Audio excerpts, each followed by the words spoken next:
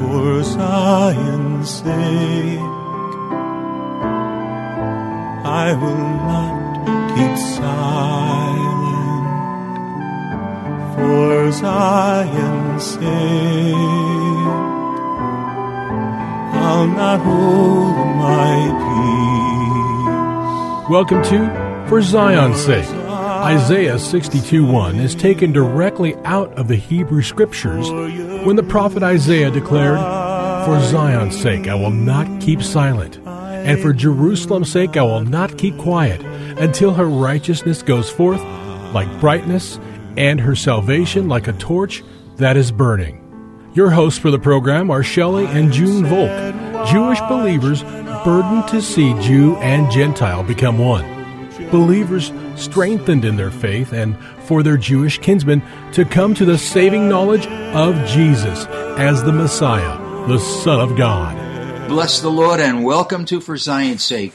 We thank you for joining us. We're the Volks. My name is Shelley. And my name is June. Hi, everyone. It's good to be with you. And if you've been with us earlier this week, you know the theme for this week is liberty and the freedom that we have in the Lord. And yesterday we started the program by talking about born free. And the fact of the matter is we're not born free. Because when we come into this world, when we're born, we have an Adamic nature that must be dealt with. And the only way to deal with the Adamic nature, Junie, as we well know, is to have the nature of the Messiah.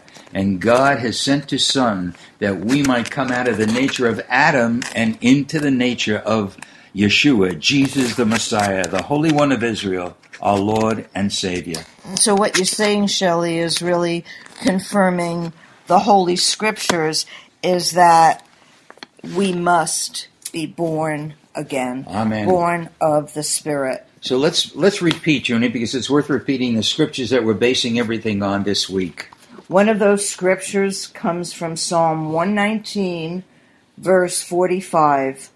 "And I will walk at liberty, for I seek your precepts." And we've been going over different scriptures, seeing that when we walk in liberty, or how we walk in liberty, comes with a desire to seek the precepts of the Lord. Amen. Then from the New Covenant we read from 2 Corinthians 3:17, a very powerful verse.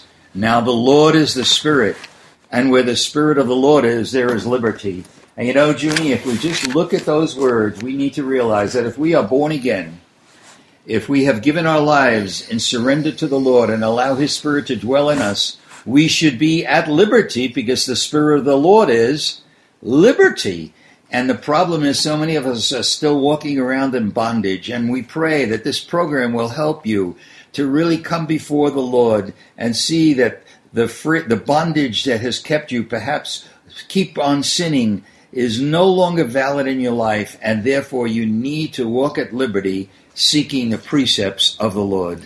And as you seek the precepts of the Lord, I encourage you to seek His face and to ask Him, where is the key? Where did you drop something, or something changed, that when you came to know the Lord, you were so excited and you had liberty, you felt this freedom, and something has changed, and you find yourself again either drinking or on drugs or lying or doing things that you know are not right. Ask the Lord, where was that point? What did you do that has caused this condition in your life? And the Word of God says that anyone who calls upon the name of the Lord shall be delivered, that the Lord can deliver you from this bondage, and as you seek His precepts and walk in them, you will be set free. And we need to realize, Junie, that the issue of liberty and freedom really was in the heart of God, because we see a great prophecy of Isaiah in Isaiah chapter 61, verse 1, when he's speaking prophetically of the Messiah. The word says, "The Spirit of the Lord is upon me, because the Lord has anointed me to bring good news to the afflicted. He has sent me to bind up the brokenhearted, to proclaim liberty to captives and freedom to prisoners." So we see there is a way to become free, and Jesus is the only one who could set us free.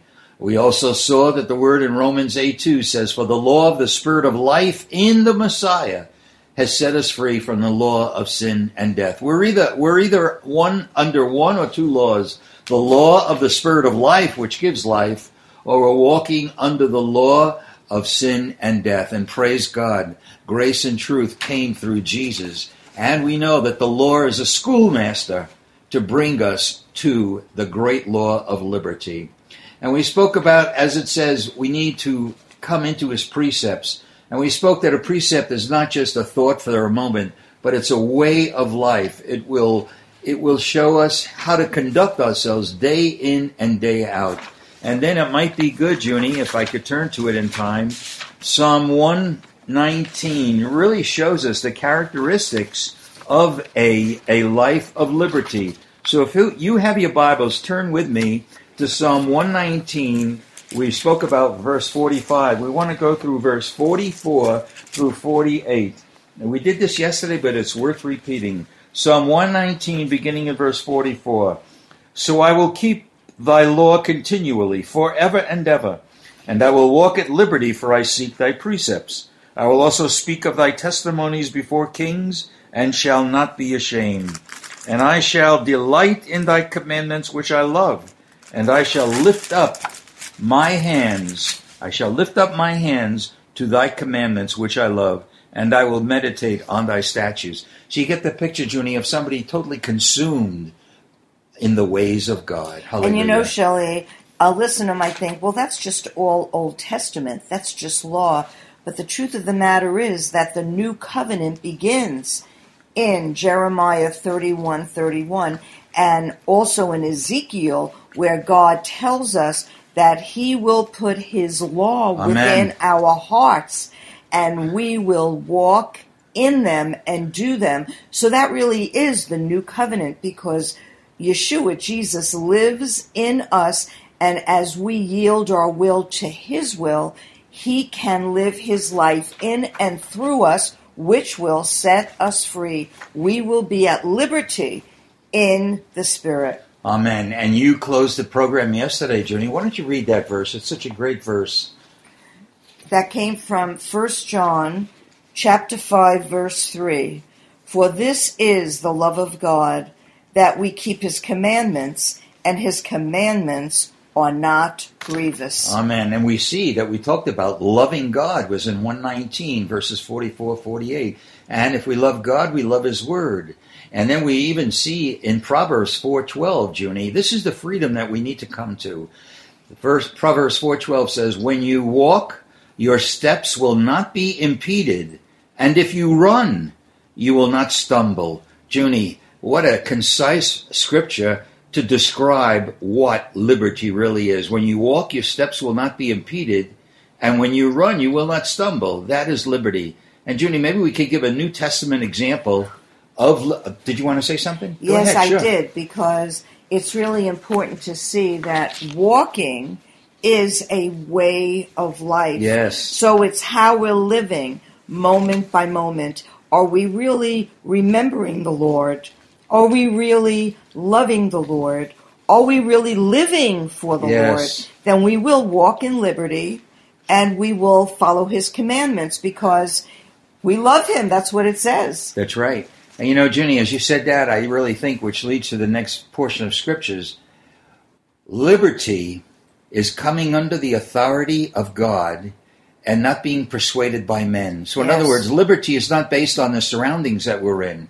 Liberty supersedes the surroundings. For example, if we look at Acts chapter 4, you know, the disciples were arrested, they were thrown into jail, and yet when they were released, what were they to do? They could have ran around like cowards. They ran away like cowards. But we read in chapter 4, beginning at verse 29. If you have your Bibles, Acts 4, beginning at verse 29. It says, "And now, Lord," these are the disciples, "take note of their threats, and grant that thy bondservants may speak thy word with all confidence, while thou dost extend thy hand to heal, and signs and wonders take place through the name of thy holy servant Jesus." And when they had prayed, the place where they had gathered together was shaken, and they were all filled with the Holy Spirit, and began to speak the word of God with boldness. So here, when they were threatened and told not to preach in the name of Jesus, what did they do? They prayed and said, Lord, you take note of their threats. And what were they calling themselves, Junie? Bondservants. And you'd think that bondservants speaks of slavery, but that's freedom, because we are servants of the Most High God. And it's really true, Shelley, because we see examples over and over and over again in the New Testament, especially in Apostle Paul's ministry, right, where he was beaten, he was left for dead, he was thrown into prison, and over again, the Lord met him, the Holy Spirit moved in power, and men got saved.